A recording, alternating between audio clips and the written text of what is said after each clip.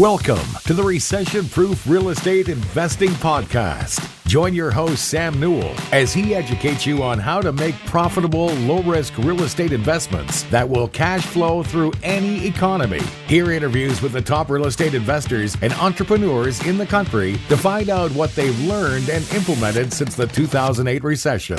With over 10 years in real estate investing, it has become Sam's goal to help others invest for double-digit returns, but to also stay safe and not get caught in the next downturn. Tune in and become recession-proof. Well, thanks for getting on, guys. I'm excited to have you on. You guys are slaying it really quick. We're already recording, so why don't you introduce yourselves to our listeners? Yeah, go ahead, Liz. Yeah, so I'm Lacey Stevens, and I am with Keller Williams Realty and have been with them for coming up on 7 years and have been a realtor investor for that time. Yeah, my name Keller is Williams. Where? What city? In Draper, Utah. Silicon Slopes, the other side of the point of the mountain. Yep. Awesome. My name is Eli Stevens. I've been an investor in real estate for about 7 years now. Bought my first duplex in 2012. So what is that? Yeah, 7 years. And it's been just kind of leveling up things since then. You know, the duplex, did the house hacking, and then we got a fourplex and then 8, and just kind of went from there. So Awesome. You guys did it. I mean, you've done an awesome job at growing your portfolio, and that's why I really wanted to have you on. You're a power couple. You guys work together, you invest together, and you've made a lot of sacrifices, and maybe been a really good example for people that want to invest. And so I want to hear about your story and how did you get into investing 7 years ago? How do you do it as a couple? And, what are some of the sacrifices you've made to see this massive amount of success and equity growth and growing your portfolio that you've seen? Yeah. yeah. Go ahead and start, Eli, with the Yeah. duplex. So basically, I had some friends. I grew up in Denver, Colorado, and I had some family friends who had invested in rental properties, and it just kind of all the time, whenever I talked to them, it just seemed like they were crushing it, that they were growing things, that they were making all this passive income. And so I was always talking to them, and there was always just kind of this idea in my mind, like, oh, wow, what these guys are doing is awesome. And so I started going out with them and went out with them to like check out their rentals and then look at other ones. And we would go look at listings and just kind of like, okay, what makes for a good rental? What makes for a bad rental? A lot of it was multifamily. So duplexes, fourplexes, and et cetera.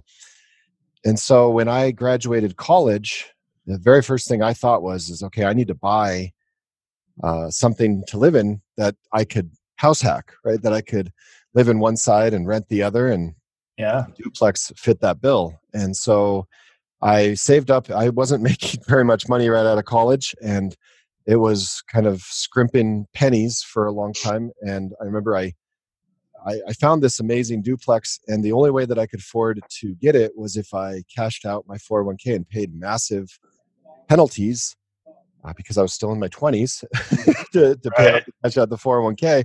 And I did it. And in retrospect, it seemed fairly reckless. Luckily for me, it worked out really well. So that was kind of the beginning of a lot of that. Well, you got to take risks, right? Real estate, it's an investment. It's not risk-free by any means. Mm-hmm. Yeah. And I think that was very apt of you to ask about sacrifices, because there definitely has been in this whole process things that, you make these sacrifices. It's not like we've been able to buy all the toys that a lot of people, it seems, have been able to, like trucks, and I see four-wheelers and amazing cabins and things that people have, and I think, wow, that's pretty cool. That'd be pretty cool to have a lot of that, but we don't really go for a lot of that, at least not yet. Mm-hmm. But your portfolio is pretty dang good. Yeah. Do you want to talk a little bit about that, Lacey, or talk about? Yeah. So after we had gotten married, and shortly after I got my real estate license and started that whole venture, and I was really just working more so with like existing homes. I did a lot of new construction, working with buyers, sellers. And then from there, we had this duplex that Eli had bought before we got married. And at the time, we were cash flowing really well on it. And so we thought, well, why would we sell this? But at the same time, we were like, let's kind of start looking else, just kind of what else is out there, not really knowing like how much equity we had in that duplex.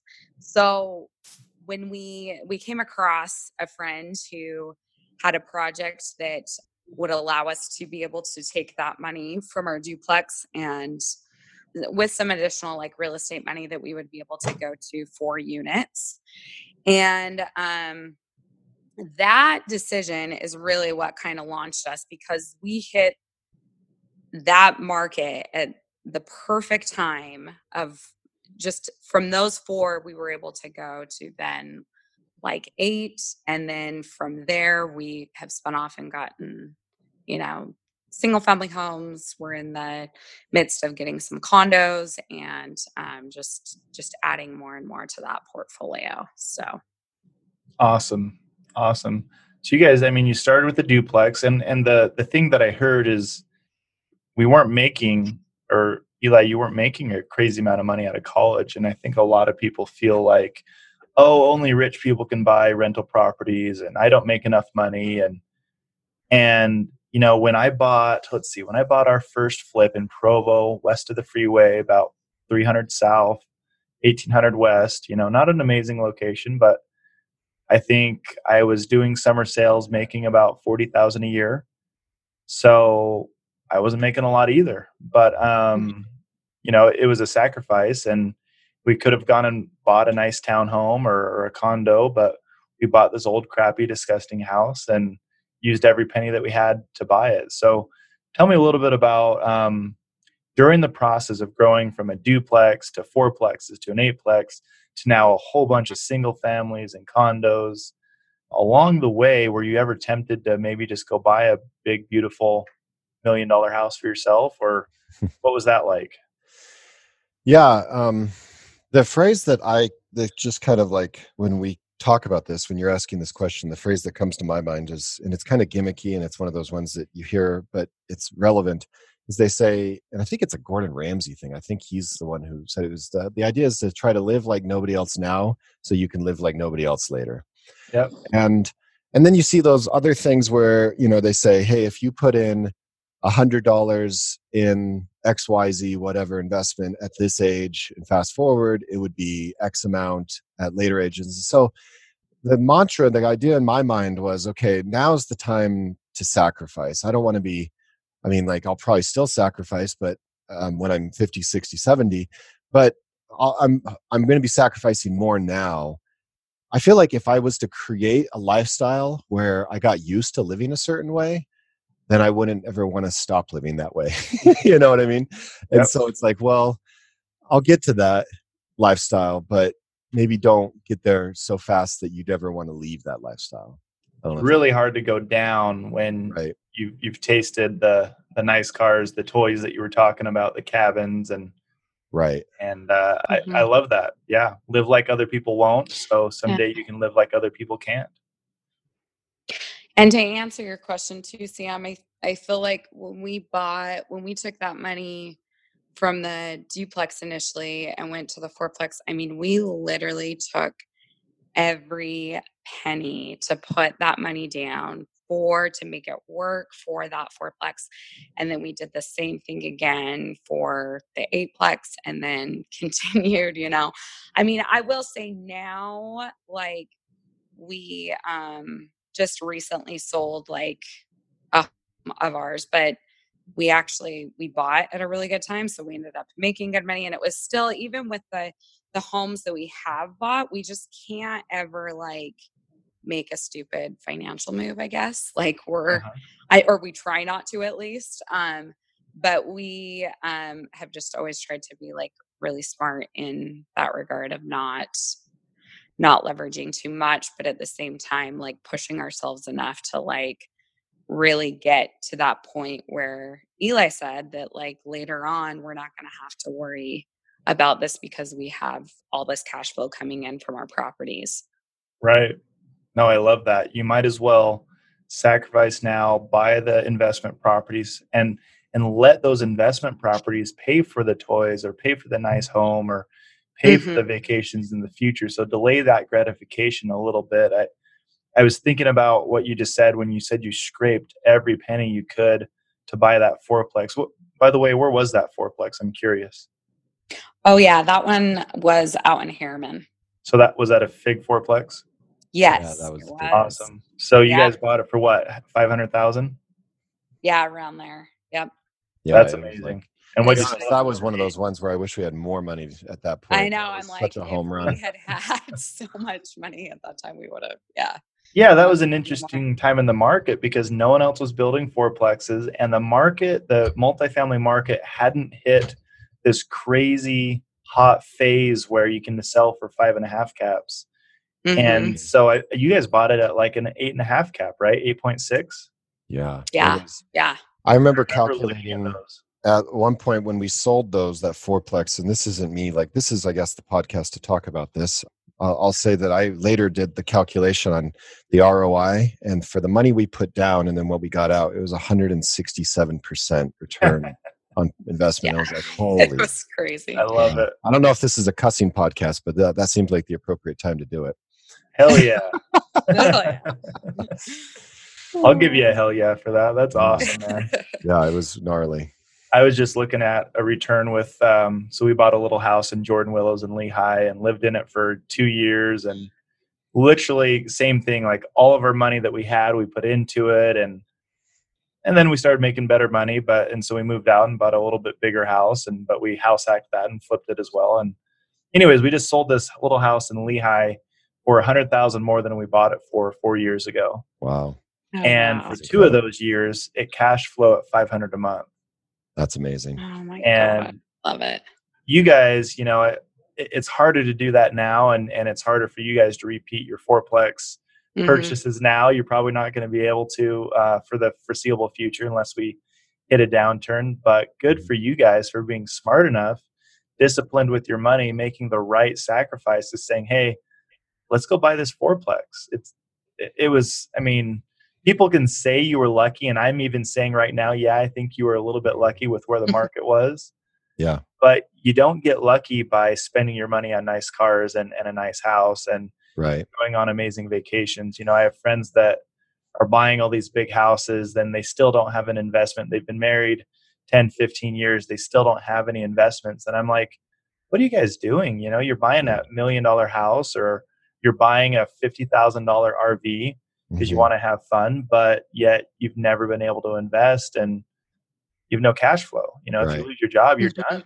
Right. Yeah. There's that, the phrase, a rising tide raises all boats, right? When the tide goes up, all the boats go up. And so I'll be the first to admit that what the market has done while we've invested has been nothing but, luck has been a certain percent, like a big chunk of that.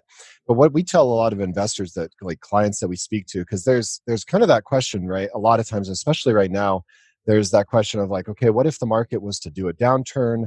What if we go into a recession? What if we do all this? And what we always say is it's like, just make sure you hope for the best and plan for the worst, right? If you make sure that the money, it's just numbers at the end of the day. You run the numbers and you say, hey, what would happen if I had this rental and I was not able to fill it for 1, 2, 3 months, right? Yep. Would I be okay, right? What if maybe this rent amount that I'm projecting I get, what if I got maybe 10%, 20% less than that? Would I still be okay, right? Mm-hmm.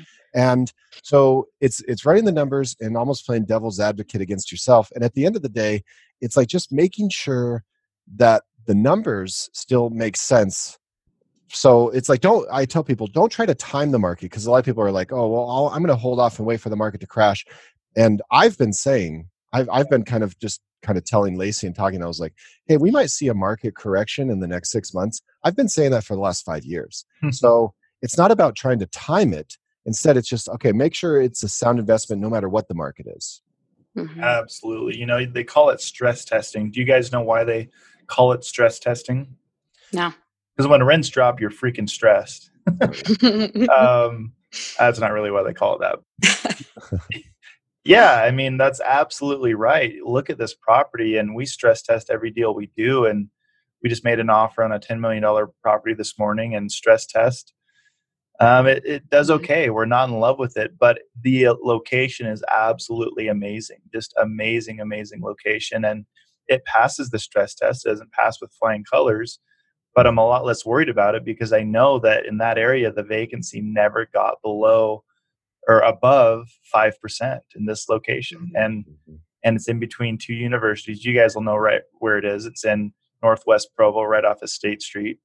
Mm-hmm. And that location's unbeatable. It's affordable housing in a location with two universities with over 30,000 students, a new hospital that just was renovated, and a bunch of other jobs. So I think that's thing people don't do is they don't stress test. They just kind of buy to buy. But you guys were very smart. Your purchases you made would have done amazing in any downturn that came. But I like what you said. Don't wait, Eli. You can't wait because you'll never outsave the market. You know, Right. you're losing thousands while the market's going up, and when the market crashes, it's going to crash. But Right. guess what? You're going to make back any equity that goes down during the crash if you just hold on to the asset.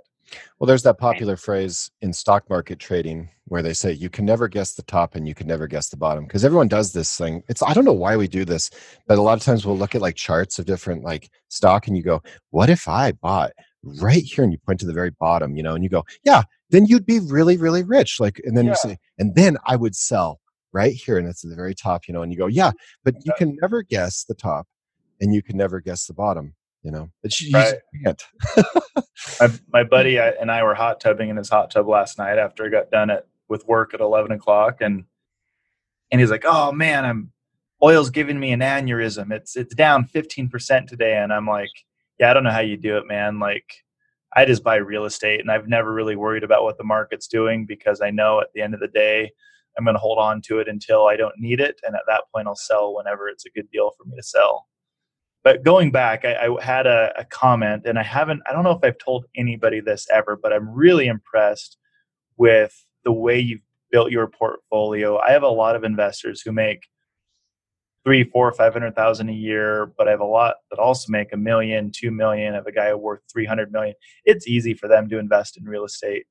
And I wanted you on the call because I don't know how much you guys make, but I do know that you've bought a lot more than you should have been able to, and a lot more than you would have been able to had you been buying all the nice cars, houses, and boats, cabins, and four-wheelers.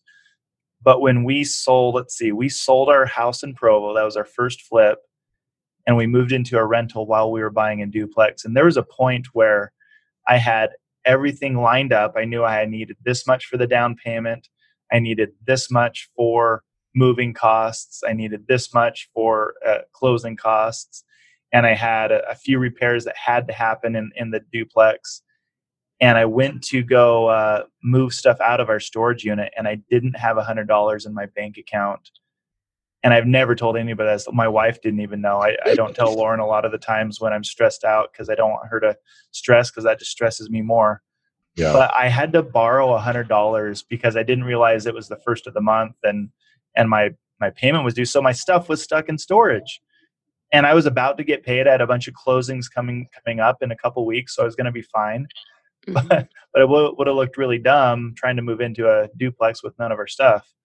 So I had to borrow $100 just to go pay the storage unit people to get my stuff out of storage and be able to move into our duplex. And man, it was really stressful. Big sacrifice, the places that we lived. And then we didn't have enough money to put AC in. So we had this crappy swamp cooler and 100-degree weather in July and August that summer. And we're dipping our baby in the ice bath like 5 times a day. She was overheating. But you guys have any fun, crazy stories that you want to share about sacrifices you've made to get where you're at? Yeah, Lace, go ahead. Yeah, I'm just trying to think. Like when you were talking, actually, the first thing that came to my mind, and it's not like exactly investment. I mean, I guess that's where it led, but like probably one of the biggest sacrifices was getting into real estate for me. Like For me personally, like when I quit my full-time corporate job and decided like this is what I'm going to do, and there was a moment for Eli and I when we had moved into our house and we're newly married that I was like, what, like, do I go back to like my corporate job at this point, Yeah. And we just decided, which that made all the difference, like with our investments in the long run, just because like Eli got his license later on, but like we've been able to represent ourselves, and then also like through us investing, like other people have seen our story and they're like, oh, we want to be doing what you're doing. And so it's one of those, like Eli and I talk about this a lot, like those pivotal moments in your life, that there's some decisions that you make that you're like, oh, that wouldn't have made that big of a deal. But that was one for us personally that I'm like, our lives would be so drastically different, had I not decided, okay, we're going to continue to go down this path. And Right. I was so glad that Eli, he's like, no, just give it a couple more months. Like, we're going to get through it. It's going to work out. And then from there, it was just like, I kind of knew from the get go for Eli and I both, it was like, you kind of find your niche in real estate. And even though money was coming in from like working with buyers and sellers and kind of the new construction I was doing, but it was really, I knew our niche was going to be investing. Yeah. Just because there's such an excitement for both of us when it comes to investing. I love running the numbers. I love like seeing kind of the direction of like long term where we can go, where we're headed. So yeah. Awesome. I love it too. I'm very nerdy. I'm not calling you a nerd. I kind of am, but I love running the numbers. It makes me so excited to see what you can do. And so your big sacrifice for you, Lacey, was getting away from the 40-year prison sentence of a corporate job, right? I mean, that's what it is. It's a ball and chain that sucks most people in because they can't stand the thought of not having a paycheck every 2 weeks, even if they hate their job. I mean, my good friend Tyler, his uncle was over, and his uncle was like, man, let's talk about some business ideas. And he's like, well, maybe I could do that while I'm still working at my job. And he just can't fathom. Both me and Tyler are self-employed and have been our whole lives. And he can't fathom not having this paycheck every 2 weeks from a job he absolutely hates. Can't stand it. And so you had a great job. It sounds like corporate America. I mean, doing fantastic things. I can tell you, I know you're very smart, very capable. And at the same time, it was probably still pretty scary walking away from that paycheck. Yeah, no, it definitely was. And it was one of those things too that I think Eli probably felt very similarly when he bought his duplex. People were like, what are you thinking? You're crazy. And my boss came to me. He's like, Lacey, what are you thinking? Like, you want to go do real estate? Like, why are you doing that?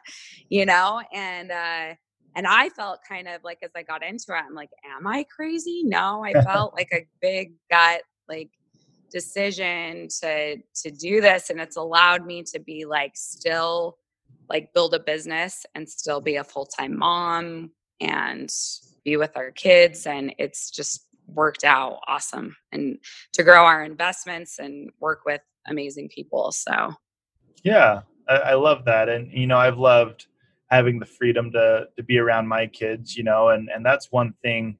With risk, there's huge reward. And the risk for me was I didn't know anybody in Utah when I got my real estate license. I had just flipped my first house, and it was tough getting started in real estate. I hadn't even finished college yet. And but fast forward a few years later, I was able to move my office to my house when our last little boy was born. And I just kind of hung out, worked from home for the first year of his life, and got to see him a lot, and took Heidi to school all the time, made sure Lauren had time to go work out and get away from the crying baby. And so real estate, there's a lot of stress, a lot of risk, but also a huge amount of reward. And that goes right along with your guys' real estate portfolio. You've had a huge amount of risk and a huge amount of stress, and you've got to find renters, and nobody likes managing rental properties. But at the same time, you have this amazing lifestyle being built where I don't even know how old you guys are. I'm guessing you're in your early 30s, right? Yeah, like mid 30s. Yeah. Mm-hmm. I mean, pretty soon you'll be able to do something that most people won't. You can walk away probably by the time you're 40 and not have to sell real estate or even work. Just manage your investments. And so I love that we're in an industry and we're able to invest and create this amazing lifestyle. It does take some being uncomfortable, but at the end of the day, I think it's worth it. Mm-hmm. Yeah, real estate, I'll say, like, because my background, just a little off topic, is more in, I've kind of gotten into software development, software engineering, marketing, online marketing, all that stuff. And so this real estate has been kind of a bit of a different industry. I've kind of been doing both, right? Where it's like I've done the corporate 9-to-5 stuff as well as doing the real estate on the side. And real estate has always just been this thing for me that it's like, it feels like more secure than other things that I've done. I've had other ventures, tech ventures that have failed and blown up. I'm invested some in Bitcoin and cryptocurrencies, and real estate always just kind of feels like this safe, warm blanket, and I say that security blanket. Yeah. And it's like, and I realize, I wasn't there really in the real estate market during 2007, 2008 and all that. So I haven't seen the bloodbath. I've heard from it and seen a lot of people that were affected by it. But it's like, it's just, in my opinion, it's not this get rich quick. I've said this before. It's more of like, let's get rich slow. Is there anything wrong with getting rich slow? It's fine. It's like, let's live life. We're still getting rich, but there's no need to rush get rich fast. I mean, we can do get rich fast and take out hard money loans, do all kinds of things if we wanted to, and we could take risks, and people do, and they crush it. But in my mind, it's like just that very common sense stuff, like back of napkin envelope, writing down numbers. Does this make sense? Yes. I love it. Yeah. And I love the saying, it's not about getting rich quick. It's about getting rich for sure. Right. No, Exactly. I like that better. So tell me about some giant, stupid, ridiculous mistakes that you guys have made. I'll tell one. So one that we just learned about, here's just like a lesson learned, and I'm glad I learned this lesson. Yeah. Do you want me to get into it, Lace? Yeah, go for it. So everyone talks about, well, one of the things was just kind of common practice, best practice is when you buy rental properties, set up an LLC, and preferably a series LLC, because then you can slice off an individual series or a page or a chapter, whatever you want to call it, of the LLC to house each one of your different units for real estate investing. And that's for a liability reason primarily, where if something happens, they sue the LLC in that specific one and not you or your entire portfolio. Great. So we did that, and we transferred one of our rental units into the LLC, and then we sold it a couple months ago. Well, lesson learned, just something to be aware of, we've learned the hard way, is before you sell it, deed the property back into your own personal name. Do not sell it on the name of the LLC. And I might say this, and some people listening might be like, well, duh. But for us, this was a bit of an aha. It just kind of throws a wrench in pretty much every gear you can possibly imagine.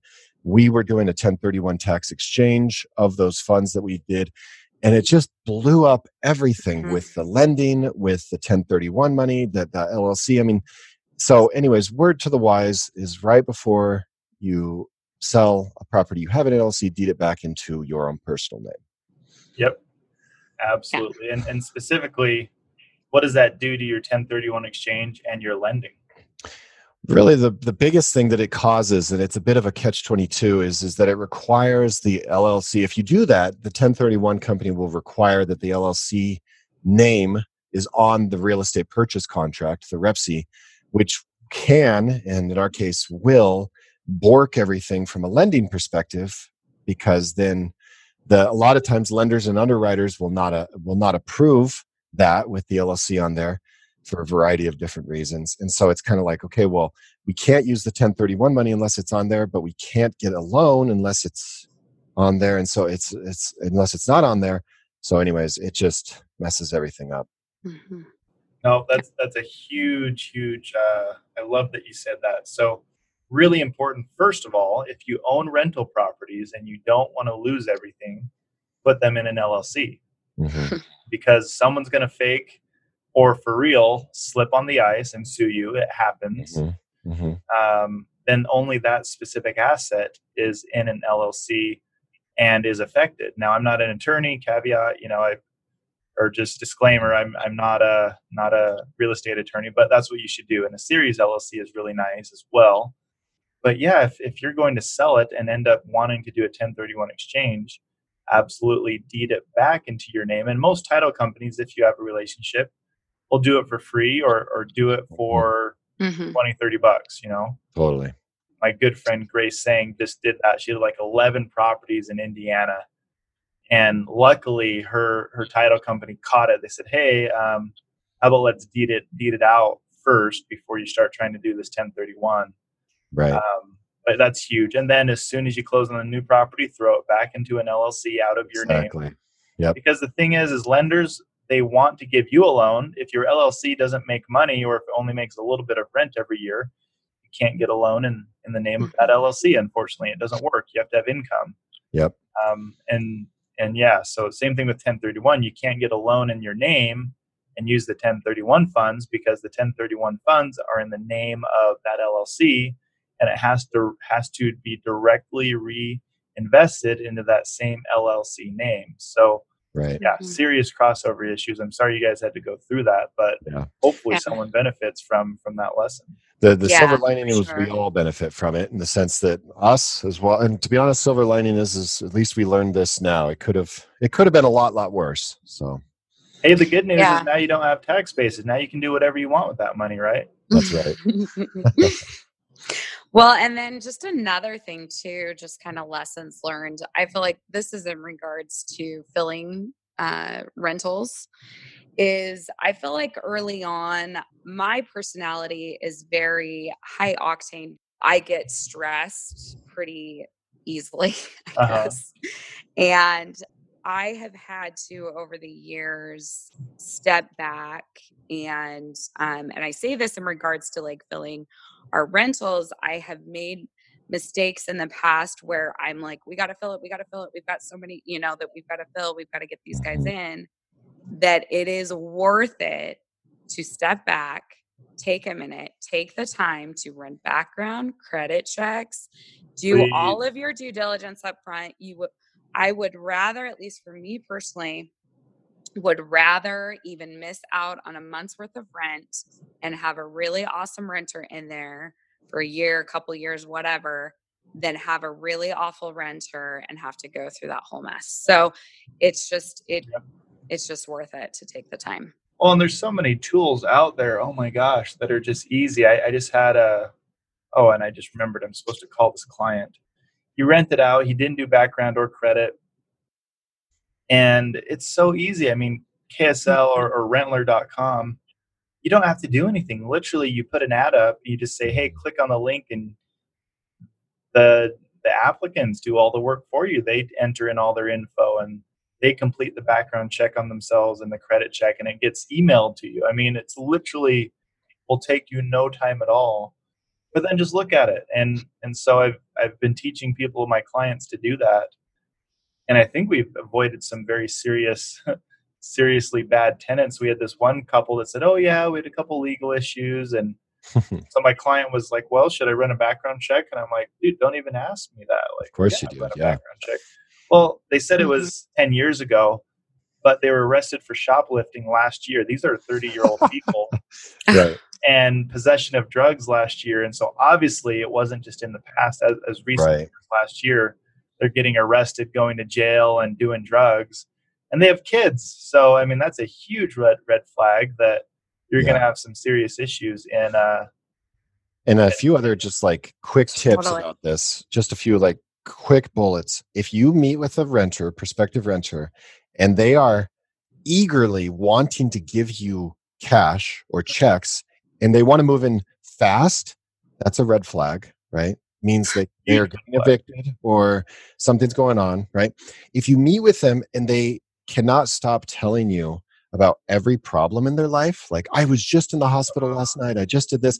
And I'm like, I get it, like bad things happen to people, but there's some people who they want to tell you about all the bad things in their life. That's a red flag, right? Because those bad things are not going to stop, right? Yeah. There's a few of these little gotchas, you know. Well, and you know, I had a tenant like this, and you know, you have to legally take the first qualified tenant, right? And Right.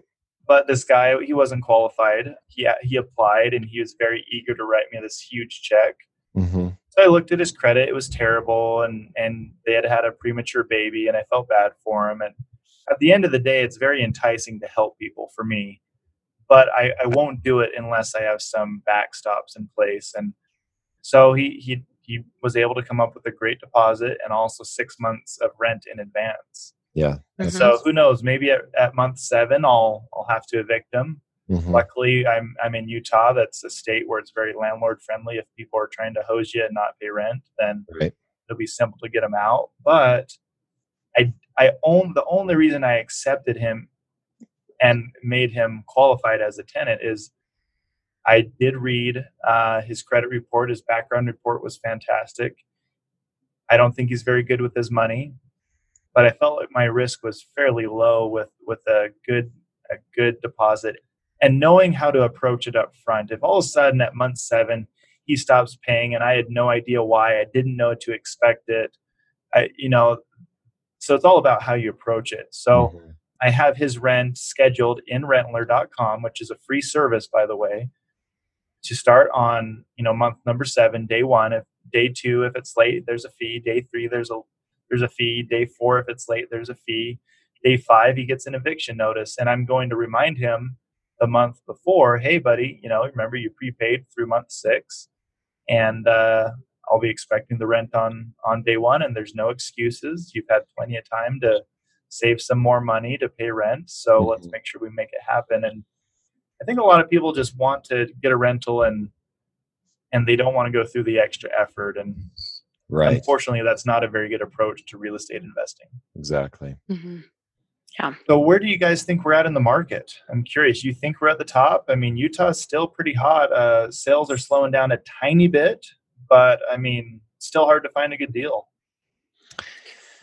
Yeah, I mean, I feel like sales have, like you had mentioned, kind of those gains that we were seeing when we were doing the 4-plex and got the 8-plex. That has definitely slowed. However, I don't see, whenever people come to me really anxious about, oh my gosh, we're going to see this burst, I'm waiting, and this frenzy of like, I'm going to wait for it to slow down. Not here, like not in my opinion, not in Utah. There's too much stability. First of all, there's too much growth. Too many jobs coming here. Yeah, too many jobs. I mean, yeah, we do need to have salaries increase more, in my opinion, within the state. But I feel like there's just too much stability, and like the economy is too great for us to like just totally see a huge drop, or but it has definitely slowed those year-over-year gains. We were like 10% consistently. I think when I was looking at the NAR stats, it's about, for single family homes, 6 to 7% this year, but condos 10% this year. Yep. That are supposed to rise. So yeah, it's still a great state to invest in. And I have so many clients moving in from out of state, Colorado, California, all over the place, that everyone's coming here to Utah. So yeah, and to answer that question, I really think it depends on what product we're talking about, because really it's like when we talk like, oh, real estate blanket statement, it's like, okay, well, what is it? Because I think that for us, at least, Lacey and I, we've seen a definite slowdown of houses, single family houses, especially above the $500,000 mark. When you go above 500,000, there's a definite slowdown in that product. You get below that when you kind of get to the 400s or the 370s, high 300s. Yeah, like there's still a lot of competitive pricing and a lot of interest, a lot of inventory, a lot of people trying to buy that. But yeah, like Lacey said, I mean, townhomes are still crushing it, and then condos. And I think that's really what it is that there's just more and more younger people in the state trying to buy. And they're saying, hey, you know what? I don't really care if I do have a yard because that's less maintenance for me. The HOA will just take care of everything. So townhomes and condos are the new single family home for right now. They are. Yeah, I think that's a good point. I think we're nearing the top of the market, although by saying that, I don't think there's going to be a massive dip. We're not giving out, loans on stated income to school teachers for $1 million, for $1 million home, or, to someone that actually doesn't have a job. Stated income loans were one of the most insane things I've ever heard of. Along with being able to buy and sell a house before it's even finished for a $20,000 to $50,000 equity bump. And that, so there's a lot of things that have been put into place and that are also different from the last up cycle. However, just like you guys, we're planning for a big dip. So what if vacancy does go up to 10, 12%, 15%? Some of these assets we're buying, they're not in a Utah or a Boise that has massive job growth. We just made an offer in Springfield, Missouri for $13 million on 2 buildings. And we knew that if it was 20% vacant, all expenses would still be covered. Right. And that's how we recession-proof ourselves. We also have 6 months of working capital. Okay, so here's the crazy thing that I wanted to talk about with you guys. And maybe you're better at your job than I am. I don't know. But I have a lot of clients that have bought these edge homes, townhomes, and these condos and edge homes, single family homes, just like you guys. It's a fantastic investment vehicle. But I started asking them last year, like, hey, how many months of a mortgage payment do you have saved up? And they're like, what are you talking about? I'm like, well, if the market crashed, I mean, how much of your cash flow have you saved to pay your mortgage for 2 or 3 or 4 months? They're like, oh no, I've just, I bought a car, so my cash flow is going towards paying off the car, which is fine after a certain point. But I don't even know if it's fine.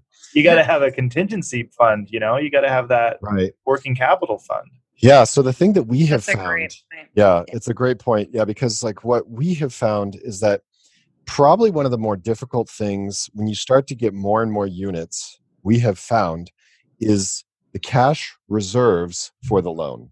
Yep. And so having that cash reserves is huge just to be able to get loans.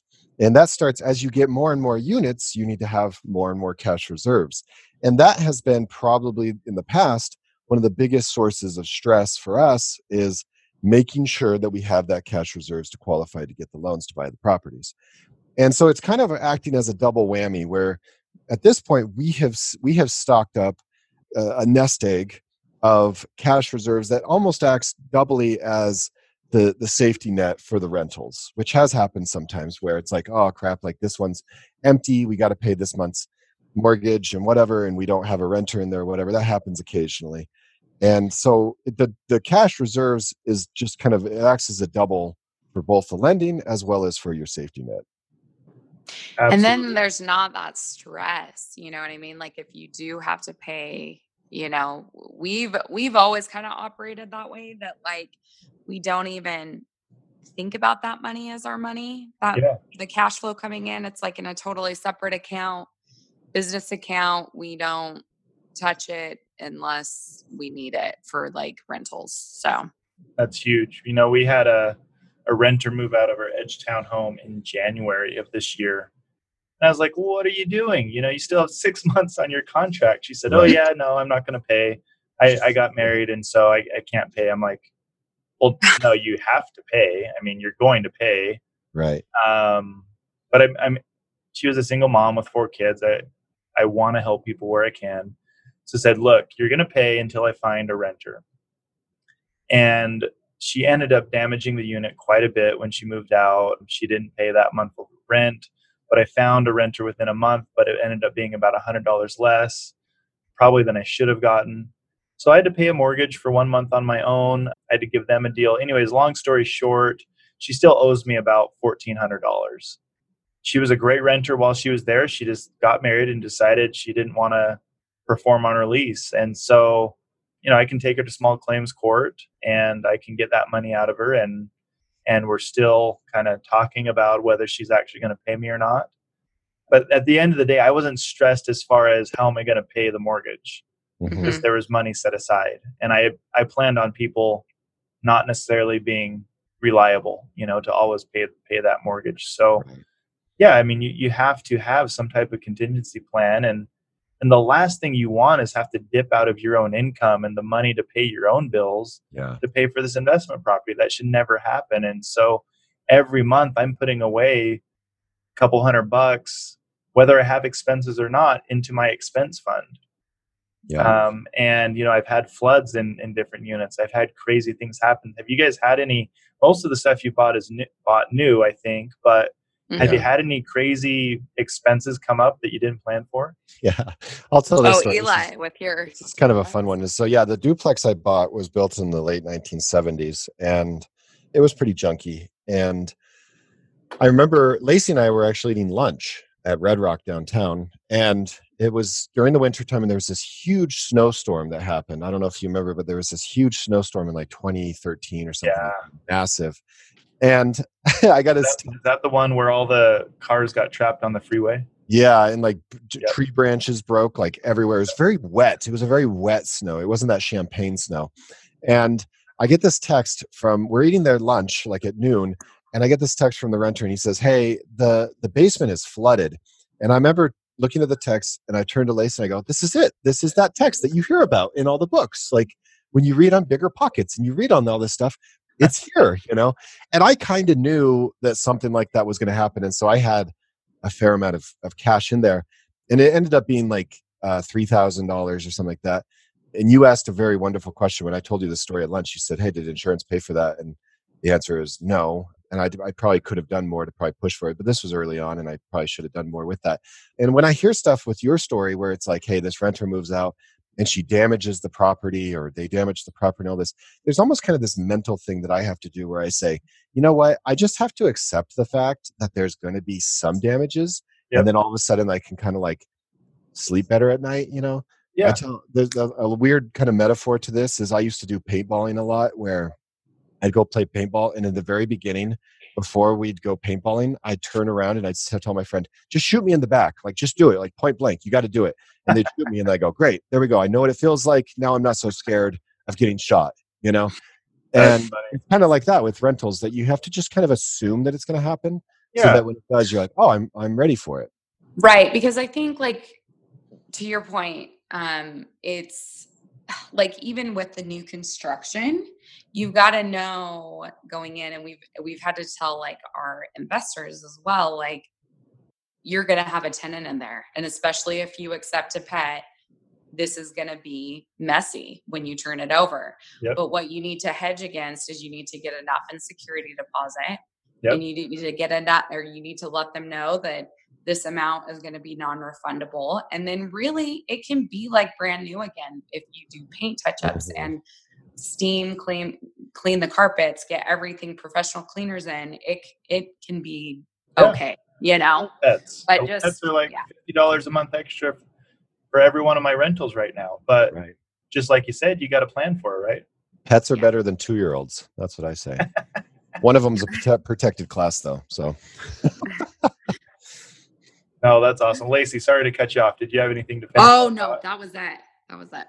Well, one thing you guys have done really well is leveraged one of the best builders in Utah. I feel like they're the best builder in Utah to work with is Edge Homes. And I will promote them without any reservation, specifically because they've grown the same time I've grown. So they started, during the downturn, they started building homes. They got very popular. And I've worked for Patterson Homes, and I've worked for the Fourplex Investment Group, and I've worked for but very, very close with Edge Homes for years now. And the one thing that Edge has done really well, in my opinion, is every builder falls short sometime. There's always a subcontractor or an employee that screws something up.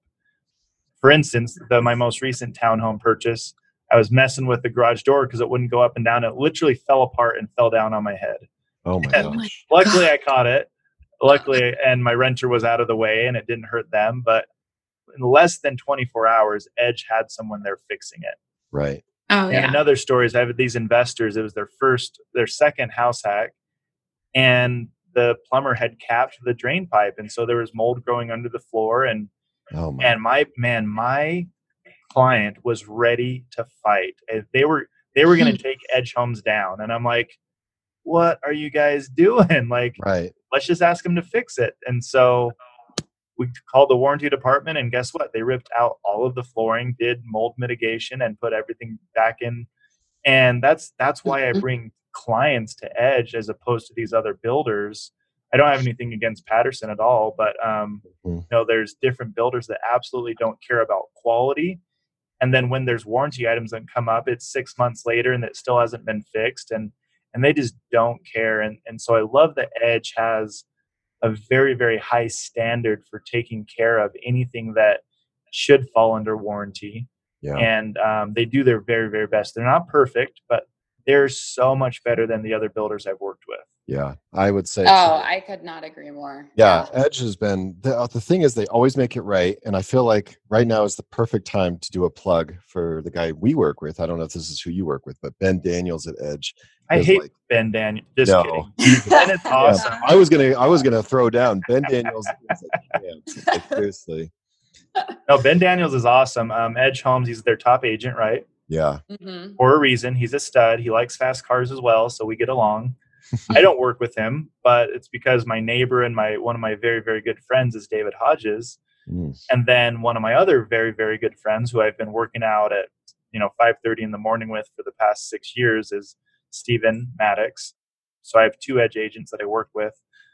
Yeah. We should have like an edge off. We should have them like compete, How would we compete? Because Ben's already got them on sales. So. I know, but we could do it maybe with working out. Ben, I go to the gym, and Ben goes to the gym every single day. The guy's a unit. He's just built. It's crazy. See, I go to the gym every day too, but I end up talking more than I end up lifting. It's all about who I work out with. I guess that's the issue. But no, I love Edge Homes. There's builders I would not work with in Utah. I'm not going to name them now, but if you're thinking about buying, call me, because I bought one property, and the joist, the joist, holding up the house, sitting on top of the foundation walls were underspanned, which means they couldn't support the load. And if you walked into the kitchen, it was bouncy. You could bounce up and down, which is never a good deal. Yeah. I mean, that's why we got an amazing price on it. But when I called the president of the company, who I know, I said, look, you guys screwed up. I'm not going to sue you, but I'd love for you to come back and fix this, make it right. And he said, no, you can go ahead and sue me. You'll never win. We'll drag it out in court. Oh my gosh. And I was like, wow, this is a very successful big builder in Utah. It's not Ivory. It's not Edge. It's not Patterson. Wow. Yeah, it's not Fig. It was another builder that builds single family homes. And I was just blown away. Like, no, you guys broke code to save money, I guess, put in these joists that. And so anyways, I ended up going to Home Depot, buying 4x4s. I bought a jack. I jacked up every joist in that house and fixed it myself. Mm-hmm. But it was amazing to me that they could care less. They just, we know. They've probably done it a lot. They just said, you can sue me. You'll never win. I had another builder say the same exact thing to me. Oh, you can sue me. We have plenty of money. You're not going to, we'll drag it out and That's just wild. bleed you dry. Wow. So, well, what's the best deal you feel right now in Utah? Because I know I have my opinion, and you guys are very, very smart, successful investors. I want to know what you think the best deal in Utah is right now. Yeah. What would you say, Lace? I don't know. There's like specifically what we have focused on has been Edge Homes, and we are kind of like, so I don't know if you like want super specific, but I feel like where we are migrating is much more to like multifamily, the condos, just because of how much they are slotted to rise this year. It's interesting because it's kind of stayed new construction for us. And I don't know if we're necessarily 100% right on this or wrong, but I feel like Utah as a whole is like, that is what is just going on, especially the south end of the valley.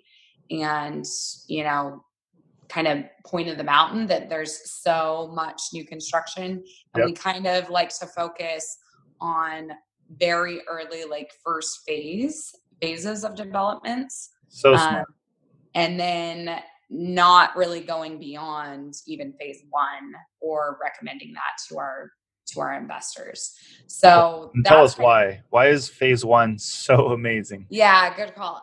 So phase one is so amazing because it, first of all, they don't typically have like their model home up yet. It's just dirt, right? So when people go out there, they can't see the vision of what that area is going to be.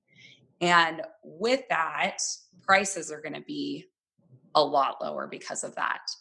And I know even Edge specifically, a lot of times when they're trying to launch a community, I mean, they'll even go lower than what they're planning on because they Yeah. want to get that community going and they want to Need get to get houses sales. quickly. Yes. And so it's a huge advantage to any investor coming in to focus on that. And so that's what we've done specifically. There's kind of this thing where it's kind of, I guess, a pride thing I've had to learn, where just because I think a certain way doesn't mean that there aren't a lot of other people that are going to behave differently than me. A good example of this is Twitter. I still, for the life of me, cannot understand why anybody cares about Twitter, but apparently a lot of people do, right? Good example of that in Utah is Saratoga Springs and Eagle Mountain. I look at these places and I think, why would anybody want to be here? And Yep. there's a lot of people, They're the hottest markets in Utah right now. Yeah, exactly. That, like, the area, Saratoga is like one of our highest cash flowing areas for us, which is a shock to us. And so it's crazy. Yeah. It's crazy. I live in Saratoga right now, just selling that house, and I sold that house in 3 days with 5 offers. Wow. Yeah. And so that's not me criticizing Saratoga. I'm just like in awe. I never would have. Different, right? You just wouldn't expect it. Totally. No, I think that's right. And you know, I feel like the best deal right now for my investors is an Edge home townhome. That's 4 bedrooms. I'm not going to say I don't care about first phase. I'd say any phase is better than no phase.